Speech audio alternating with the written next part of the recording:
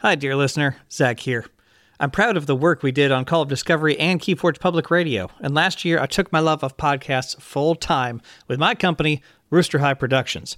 If you know someone with a business who wants to broadcast their expertise through podcasts and derived social media marketing, send them my way to zach@roosterhigh.com. Thank you so much.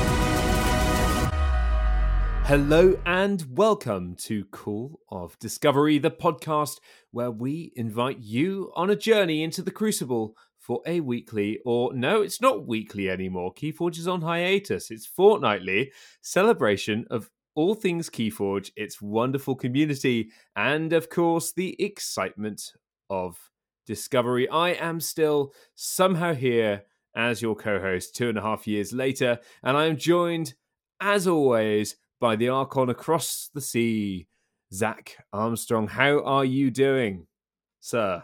Oh, am I being knighted? Is it finally happening? You're an Archon, and I'm British. Therefore, if you heard my voice, I can knight anyone I want. Brilliant. Sir Zach the Archon doth very well over here. Thank ye, sir. Yeah, well, that's fantastic. I'm sorry, I don't speak whatever language you were aiming for there, Zach. But and we are joined today by Simon Finchley. Good to meet you, Simon. How are you doing? I am great. I'm just having a blast because I'm a fan of the podcast, and so to hear your voices and to talk to you is just such a treat. So I am just on cloud nine over here. This is a blast. Well, I'm very much glad you like the podcast. We're yet to have someone on here that says, do you know what? Actually, I don't like the podcast, but I just thought I'd come on anyway. Just thought I'd show up. And to that person, I tip my cap and say, touche.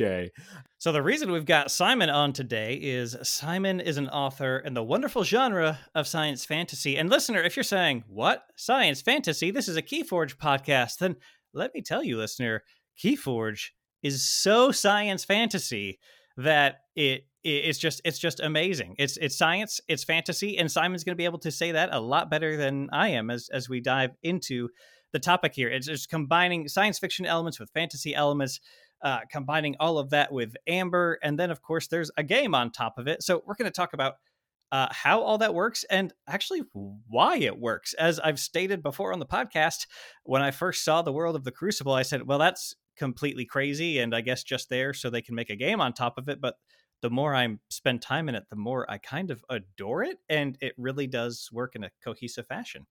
But before that, Ed, I think we like to talk about our host as a people person, don't we? A people person? We have people on? Gosh. I am absolutely a people person, whatever that is. Oh, yeah, I forgot to ask if you were Svar or giant or tree. No. Human, 100% human. Definitely. All right. That's what you say, at least. We yes. Can't necessarily believe you, but yeah. Watch out for those sacrificial altars and Quickless Plague Masters. Those will get you. Well, as long as you're not a Martian, that's absolutely fine by me. So, Simon, tell us a little bit about yourself. How did you discover KeyForge? Well, I've always been a fan of board games and tabletop games. I've collected them for years and years. And I think the first collectible game that I ever played was the Star Wars CCG from the Decipher, late 90s, early 2000s, which in retrospect was probably a poor introduction to collectible card games because it is very complicated. But I love I was like 11 or 12 and I loved Star Wars, and there was this game and it had cards, and I just love the idea of all, the possibilities of all these cards interacting was something that really enticed me into it. And then, years later, I'm playing Hearthstone and one of the digital implementations of Magic, and I'm playing another digital card game called Eternal.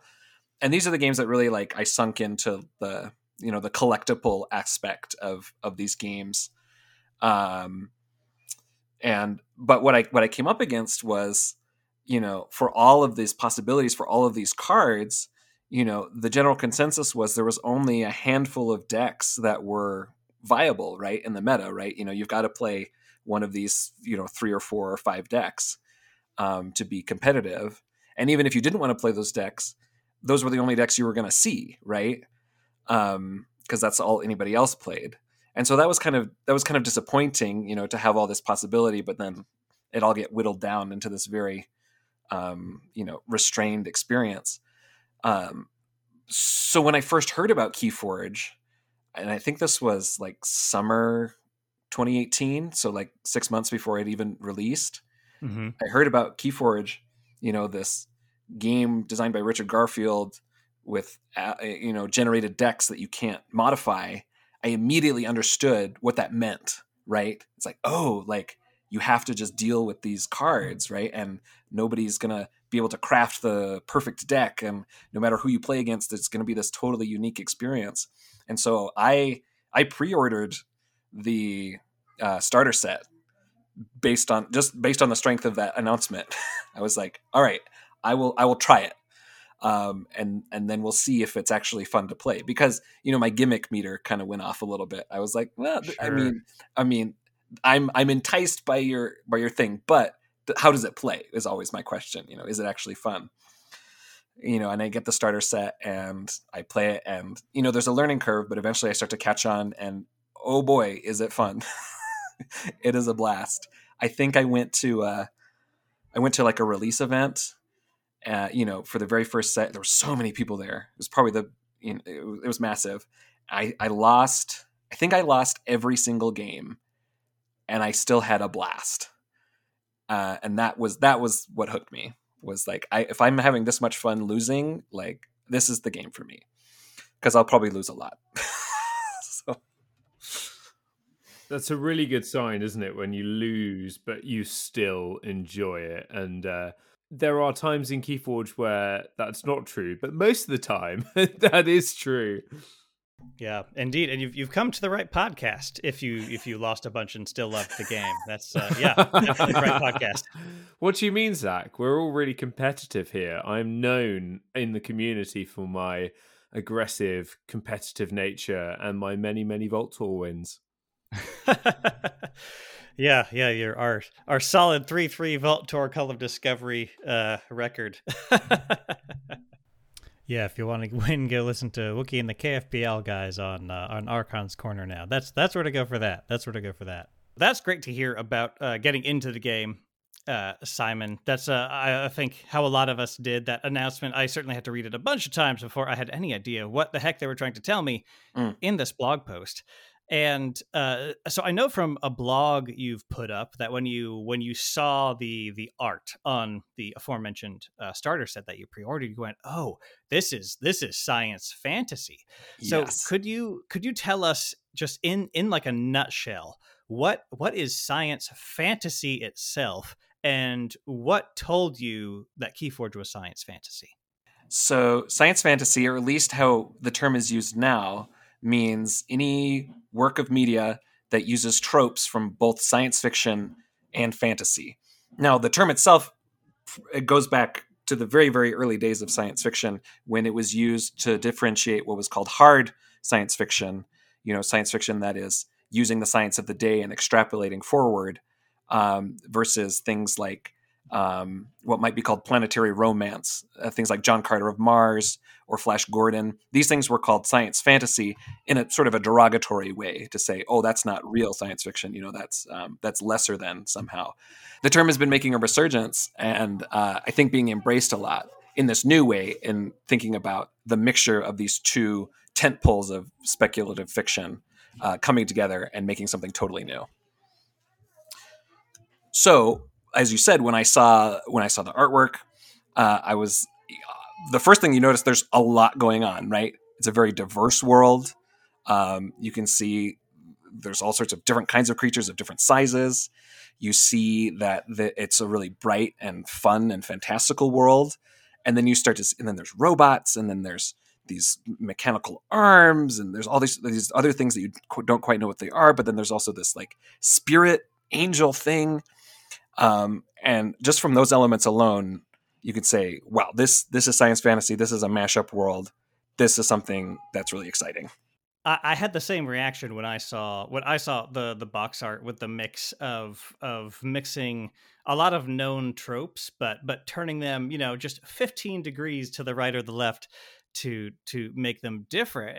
And yeah, I think it just works for KeyForge, especially keeping the fiction open for them to do whatever they want to with in the future.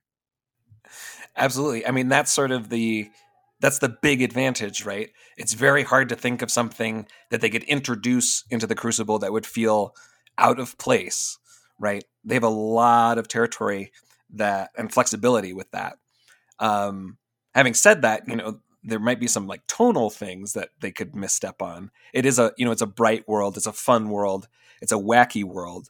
And I think if they went too like dark, that would start to feel a little strange.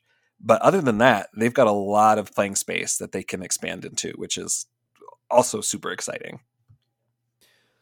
I think when I first discovered the KeyForge theme, it was almost too whimsical for me, and I felt a bit jarred by it.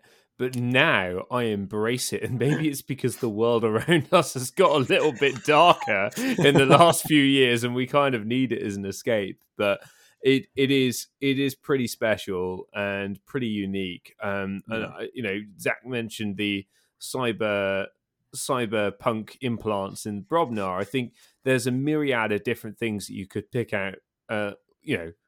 Roman dinosaurs, for instance. Where the hell did that come from? It's amazing. Just KeyForge is unique in so many levels. And on that one, Simon, what's your most memorable experience playing KeyForge? Maybe it was the time that the game really clicked for you. Oh my goodness. I was playing, I think it was just like a regular Chainbound, and I had a deck, and it had Dis and Mars. Sorry, Ed. And and I had a Snudge on the table, and I had the Brainstem antenna from Mars, which says, after you play a Mars creature, ready this creature and treat it as if it belongs to Mars. And so I put the Brainstem antenna. I don't know why. There was some sort of circumstance, because I had never done this before, but I put the Brainstem antenna on the Snudge.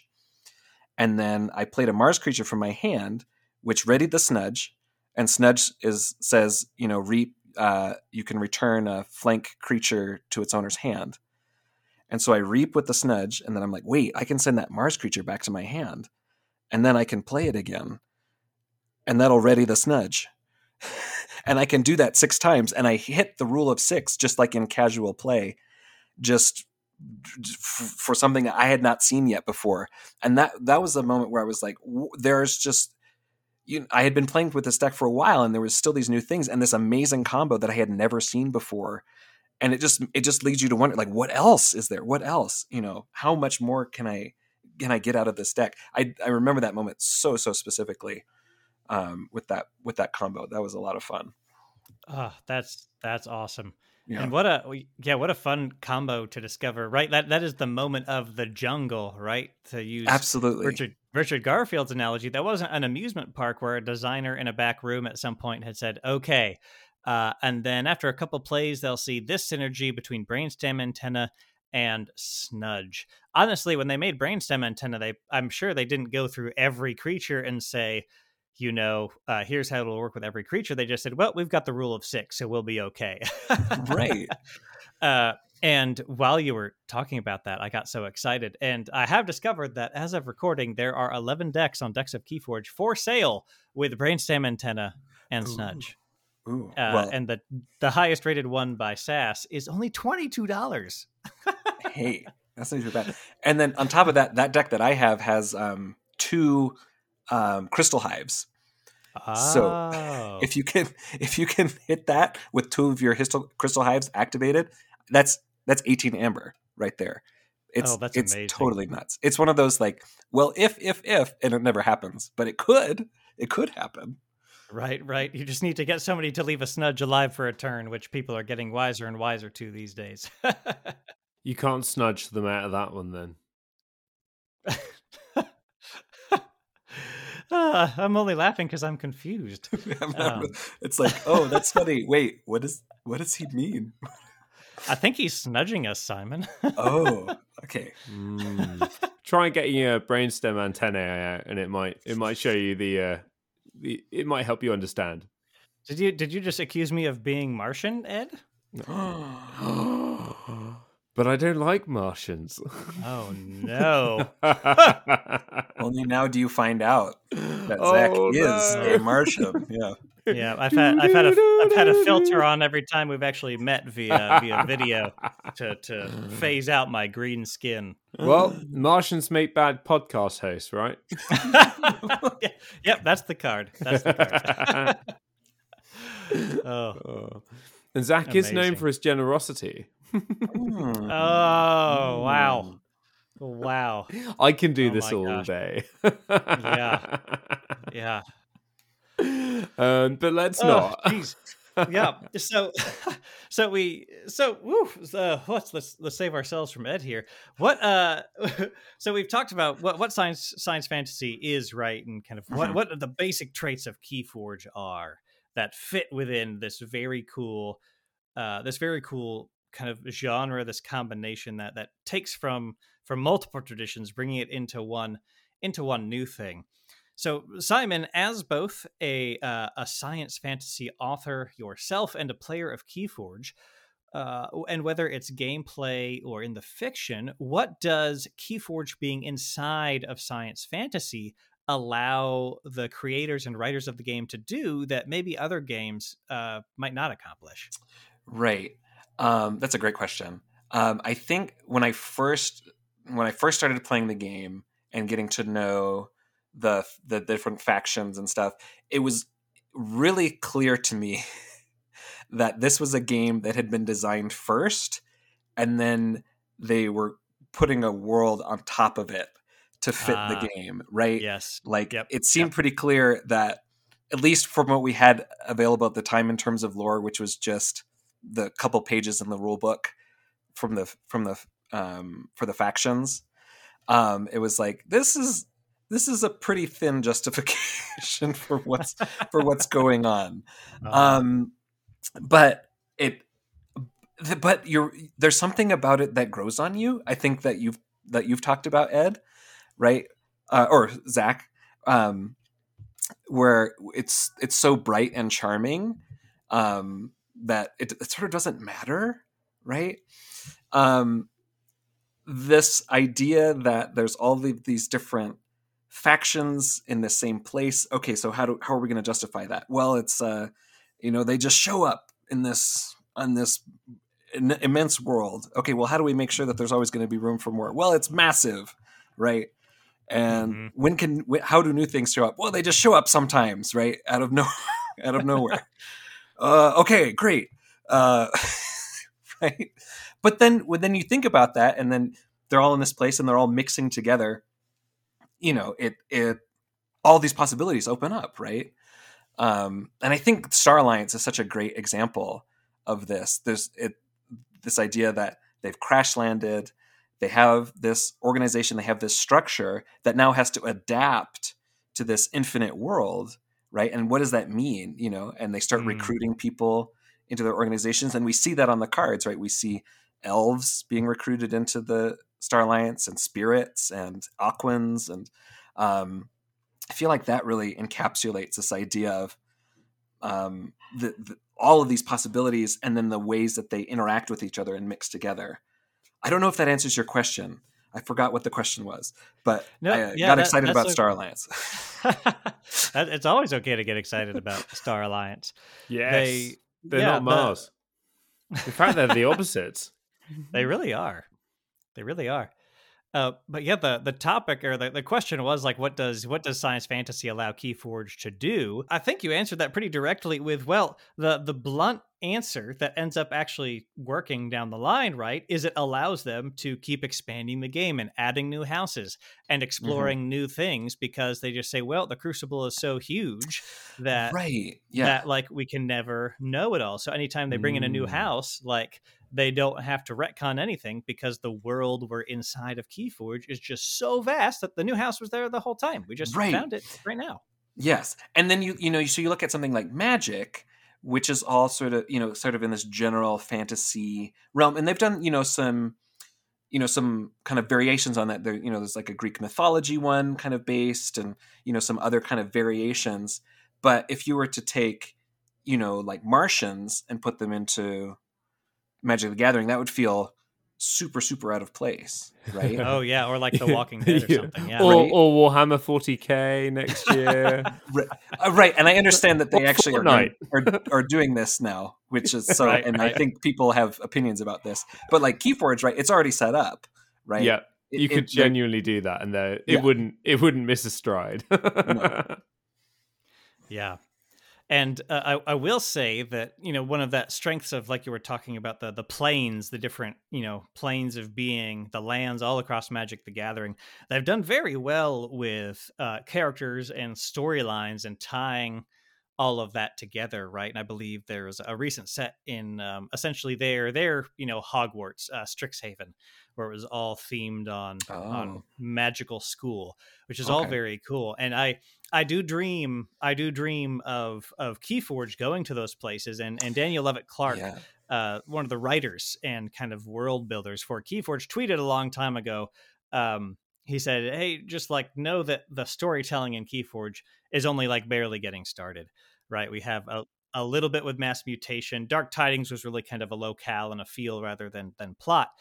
But FFG have tied events and story into big releases before. They did it with Netrunner. They did it, of course, with Arkham, just dripping with theme. So I'm confident they have the chops, and at some point we'll be diving into a bit more narrative. Oh, that's so exciting. Yeah. Yeah, it's cool to think about what, places they could go, because we don't have any like, like straight up like bearded wizards. Like, that would be really cool. I mean, it just, who knows? They could throw Yeah. anything at us.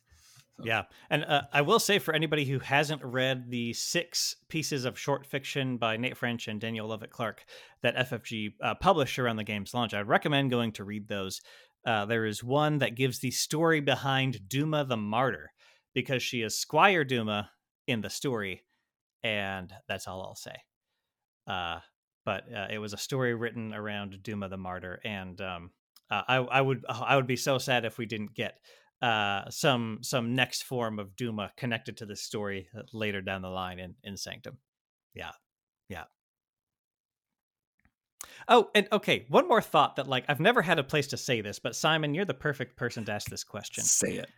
Are the architects supervillains? Because they just keep stealing everybody's planet and then just like hot gluing it to their giant planet in the center. Well, so Like, that's what's going on? So we don't know. Like, we have no sense of like what their motives might be, right? Right. We know that they are taking civilizations and cultures from across the known universe, or perhaps multiverse, we don't know for sure, and smashing them all together, and they can't escape. But we don't know why they're doing this. Is it an experiment? Is it a game? Is it some sort of test?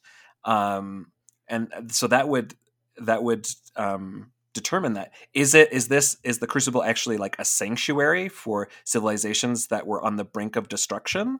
Are they safe? Is this a preserve? Have they taken the Saurian Republic and the Martian civilizations and put them here to preserve them? Because otherwise they would have gone extinct. Like, we don't know. Like, and there's no really answer to that. And has anyone even seen the architects before? Do they know? Right. There's no fiction so far. No, I think. Right. I mean, in the I'm only partway through the novel, but there is some mention of the architect, so I don't know how far that gets in the Cubit Zirconium. But yeah, they seem to be as mysterious as the Archons are. Right. There's this extra level of mystery as the architects, right? Mm. Who knows what they're doing, which is good, right? Because it keeps it flexible, right? As soon as there's some decision that say, okay, the architects are doing this, now that locks everything in, right? Right. The right. longer they can keep it vague, the more flexibility that they have in order to add more things to the game world. Schrodinger's architect. Exactly. Yes. And this Are is they something inside the box? Schrodinger's Maybe it's plot just the device. deck building algorithm. Too soon. So this is something that, like, if KeyForge were a film franchise or a series of novels, this is the kind of thing that would be really, really frustrating, because it would just feel like the creators were just sort of waving their hand and being like, well, we don't know, like, what do you think? But for a game world, because it's something that people interact with, and it's going to continue to grow over time, these sort of like blank spaces, I think, are actually really, really helpful. To kind of leave things open-ended, especially for something like a role-playing game, right? You give space for the players to make discoveries on their own. There could be a session of a group of people playing the KeyForge RPG out there who they're getting to come up with this stuff. They're getting to discover this stuff and take ownership of this world, which in a way that doesn't work for other kinds of more structured narrative media. So to Yeah. summarize, the polar bear has to mean something. Okay. Touche. I feel like I thought that was maybe too niche, but clearly it landed. So I'm gonna take quite. it. Yeah. I thought it might be lost on you guys. No. Wow. Oh, But see, that is the thing, right? Because they didn't know. They, like, the writers of Lost, like, specifically said they didn't have a plan. And I think as you get into the later seasons, that becomes very, very evident that they didn't have a plan, which is really unsatisfying for serialized television and their future careers. But no, I completely agree. And there's another aspect of KeyForge which is intrinsic to the game itself and the world in which the game is part. And that is Amber. So, Yes. For you, Simon, what are really the properties of Amber, and how does its design help create the world and help keep that world in tandem with that game we love? Right. So I talk a little bit about this in the article that I wrote. But Amber exists, again, in this ambiguous space, right? It's not really defined. We know it's a substance. We know it's kind of golden in color sometimes, right? Sometimes it turns blue, and sometimes it might turn other colors. But it's deliberately described as mysterious, right? And that, because they don't define what it is or limit its power anyway, that gives it flexibility to slot into a whole bunch of different genres, right? So because it's mysterious, right, it can be something scientifical, right? The Logos robots are studying it. It's powering the Martian spaceships. But then also, because it's mysterious, it's magical, right? The witches of the Untamed are using it to power their spells, and the demons of Dis are using it to capture emotions and then eat them somehow, right? Any sort of definition or limitation on what Amber is would make one or the other side feel ridiculous. So by keeping it vague and deliberately calling it mysterious, they give it flexibility and able to interact with all of the factions, which is important, right? Because then each of the factions has a reason to be interacting with Amber, which, as we know, is the central resource of the game. And I mentioned this in the article, but I think that's just a brilliant part of the design, where this game that is revolving around collecting this substance and then expanding the lore out and saying, okay, this substance is central to everything that happens in this world, is so brilliant, because it just reinforces itself, right? Oh, I understand why I need Amber in this game, because I'm collecting it, right? And to win. So it makes sense why all these characters and creatures in this world would want to collect it. And it creates an immediate connection from the player into the game world. Yeah, something you said there really resonated with me, because I hadn't put words to it myself before, but each house having their reason they interact with amber, and because the amber itself is a bit like the architects in that we just know it's Yes. powerful, right? It's powerful. It can power things. It can capture emotions. It can do any number of things, really.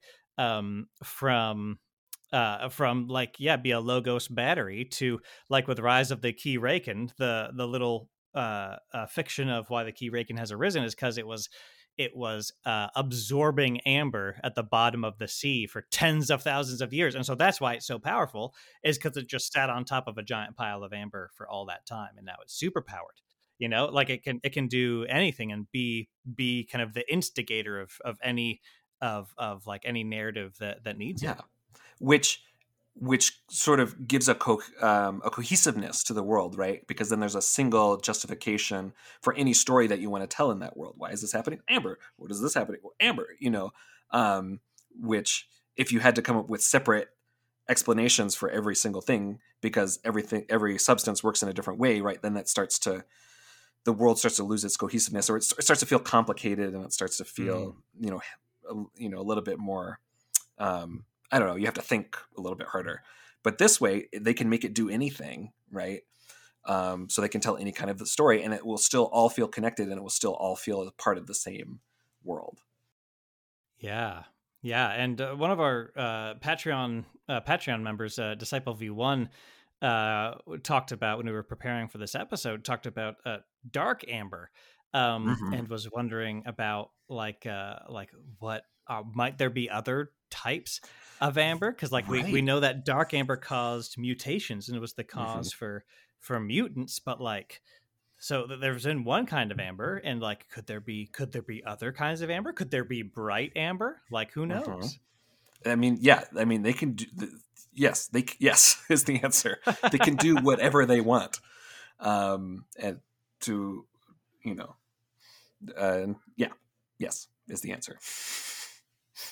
Unless they explain the polar bear, in which case it has to remain a polar bear. Right. If they say amber comes from the amber walrus, and when the amber walrus eats broccoli, then the amber comes out of its mouth, and that's where it comes from. You're like, oh, okay, well, I wish you hadn't told me that, because that's horrible.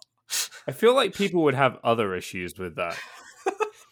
Well, now when we have some sort of snow or mountain themed set, I really need Untamed to have an amber walrus where its tusks are amber. Ooh. Like, how cool would that be? That would be very cool. Yeah. This white cold amber, right? Yeah. Oh, so that leads to like another thing of, when you leave it vague, whatever the answer to that mystery is that the audience comes up with in their mind is always going to be 10 times better than anything you can come up with, right? So you leave it vague, Sure. you let them come up with their, fan theories, and then you just let them think that, right? And then they feel invested, right? They're co-creating with you, and they get buy-in. So that's another thing that the ambiguity allows. Yeah, and with so the architects and amber are ambiguous, right? But of course, the entire point of KeyForge, we're forging keys to open vaults, and I feel like we might have even less information on what architects find inside of vaults. Like, what have I found inside of vaults? Like, with all the vaults I've won going 3-3 at Vault Tours. Zach, what treasures are there? Zach, have you ever been to a Chainbound? I have been to a Chainbound. And have you won a game at a Chainbound? I have won a few games at Chainbound. What did you get? I got amber shards. You got an amber shard. Yeah, that's what's in the vaults. Oh. See, you win the game, you open it up, and you get an amber shard. Ta-da!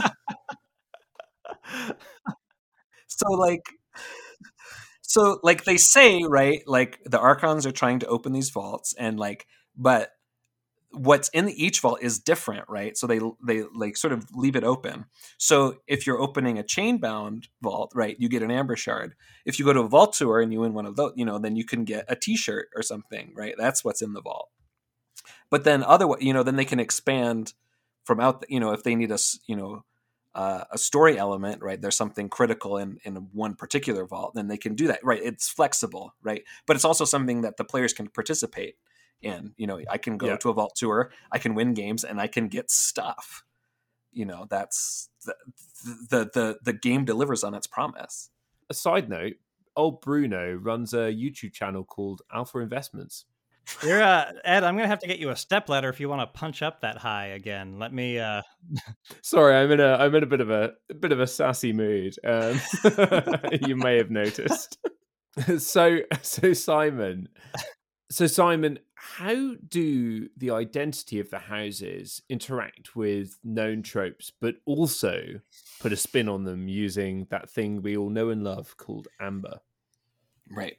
So I think the two best examples, we've already mentioned one, Brobnar, right, which takes giants, which is a very common fantasy race, and goblins, same thing, and puts I would call it steampunk.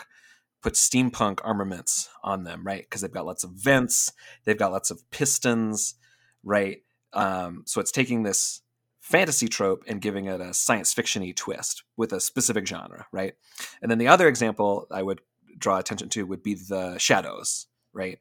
You've got elves, right? Again, very common in lots of fantasy works. These ones are these are kind of the smaller trickster elves as opposed to elves that you find in Tolkien, right? The tall sort of, long flowing hair, living forever kind of elves. This is different. These are the small trickster elves.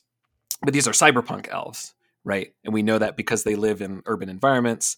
There's lots of pipes and there's lots of neon, and they have these ways of, they're stealing a lot, which gives this vibe of like, sticking it to the man, like a cyberpunk hacker, right? So elves, fantasy, but now we're twisting it and putting it into cyberpunk.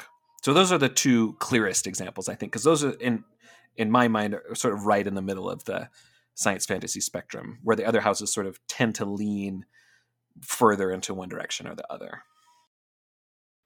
Yeah, certainly. And I think for every house, there's just that they did really well with that twist of, okay, let's take a trope that we're basing it on, like you mentioned, right? Like elves, okay. Well, even shadows, like thieving cyberpunk elves. I feel like, shadows has gone maybe even more down their own path than, say, Brobnar. And even though Brobnar I love their identity, is giants and goblins with cyberpunk. And Sanctum, of course, is knights and kind of knights Templar, that sort of thing.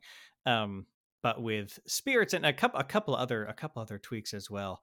But Right. Oh, and like bizarre, there's like two motorcycles in Sanctum. I call this out in the article, but like that was just so weird to me to find there's this motorcycle on Horsemen of War, and there's a motorcycle on Mighty Lance. That's right. It's like somebody on the Sanctum art design thing is like a motorcycle fan, and it's just like, all right, we'll just throw these in. Yeah, an amber spirit cycle. So I have to say, while we're talking about specific factions, probably my favorite science fantasy thing in the game is the fairies. So this idea that there are these untamed wilds, right? There's all this nature and there's all these like wild beasts, but like also there are like these tiny little robots that live out there, like, and sort of have their own ecology and their own thing. This idea that maybe some inventor at some point invented these tiny little robots and now they've self-propagated and now live out in the middle of nowhere, right? I love those fairies. So fun. I also love that imagination. That's very cool. And you must have enjoyed the short story in Tales of the Crucible about the fairy. Oh, which one was that? The healing one set in the forest with yes, I did love that one. Corruption theme and such a special story. Yeah. And man, all the houses have those interesting things to find, right? Like the demons of Dis are like have orbs and like bulbs of amber and ribbons. That's the other thing, is that like ribbons are somehow like a core the visual identifier of I know. demons and KeyForge, and it works. Like, you only notice it once you really start looking at the art. Right. I think I talk about this. I think I called them out specifically in the article because when Yeah. at least when I first started seeing them, I was like, what are these things? Like, I've never seen anything like this. They're pink, they're black, they have spikes and, like you said, tendrils and ribbons. And as they are immediately identifiable once you get to know them, you're like, oh, yeah, absolutely, that's a demon. But there's no, I at least don't have any sort of precursor to like sort of like, oh, they're kind of borrowing from this. I don't know where they came up with this. And then you read in the lore and you find out they're actually like robots. They're like all cyborg robots, and you're like, that's just weird. So yes, call out to Disc for being super strange and super cool. Well, glory be to Mars. And Simon, thank you so much for coming out onto the podcast today. We were Yeah. just really excited to talk about just the world of KeyForge and dig using your expertise as someone who's written in this world to really talk about KeyForge and really get excited about science fantasy and all that means for KeyForge and all that it can mean with and like how we said, we were FFG. If anybody from FFG listens, especially the writing team, props to you for this world, because all of us were like, oh, that's a bit of a kitchen sink, and then we're like, this kitchen sink has the best things in it. This is the loveliest kitchen sink I've ever seen. So thank you so much for coming on today. And I know you do have a book set in a science fantasy world, the doomed world of Milagro. So where can people find you, and what is your pitch for the book in case people want to dive into more science fantasy? Great. Well, my pitch for the book is, if you enjoy the KeyForge lore, you will definitely enjoy the doomed world of Milagro. It's the same kind of mashup world. We've got pirates, robots, magic, giant creatures all smashed in to the same world, and there's even more beyond that. So if that's your thing, if that's what you like, you can go to simonfinchley.com. That's FINCHLEY.com, and that link will take you to the front page, and you can find my book on Amazon, where it's available in ebook and paperback. Awesome. Well, listener, thank you so much for jumping in and joining us as we talk about the weird and wonderful world of the Crucible, alongside author Simon Finchley, talking about science fantasy. Simon Finchley, SF. It all just makes sense. He was born for it. He was born for it. And if you're enjoying Call of Discovery, please make sure you're subscribed on your podcast app of choice so that you can hear us as soon as we're out every other Thursday. And if you're new to KeyForge, please visit the new player guide on Archon Arcana, the KeyForge wiki. We've got that linked below, and you can get started on your own unique journey into this wonderful game with all the sorts of resources you'll find there. If you're looking to support Call of Discovery monetarily, please visit our Patreon linked below, and you can sign up to support us monthly there and enjoy rewards like our exclusive discourse, where we get some things, some ideas and questions for the show, like we did today, as well as listening to Beyond Discovery, our Patreon-only behind-the-scenes podcast, where Ed and I get truly ridiculous. Let us know what you'd like to see more or less of in future shows by interacting with us across all of social media on Twitter, Instagram, and Facebook, or send us an email at podcast@callofdiscovery.com. But most importantly, if you think a friend would enjoy this podcast, please help them to discover it. Have you answered the call of discovery?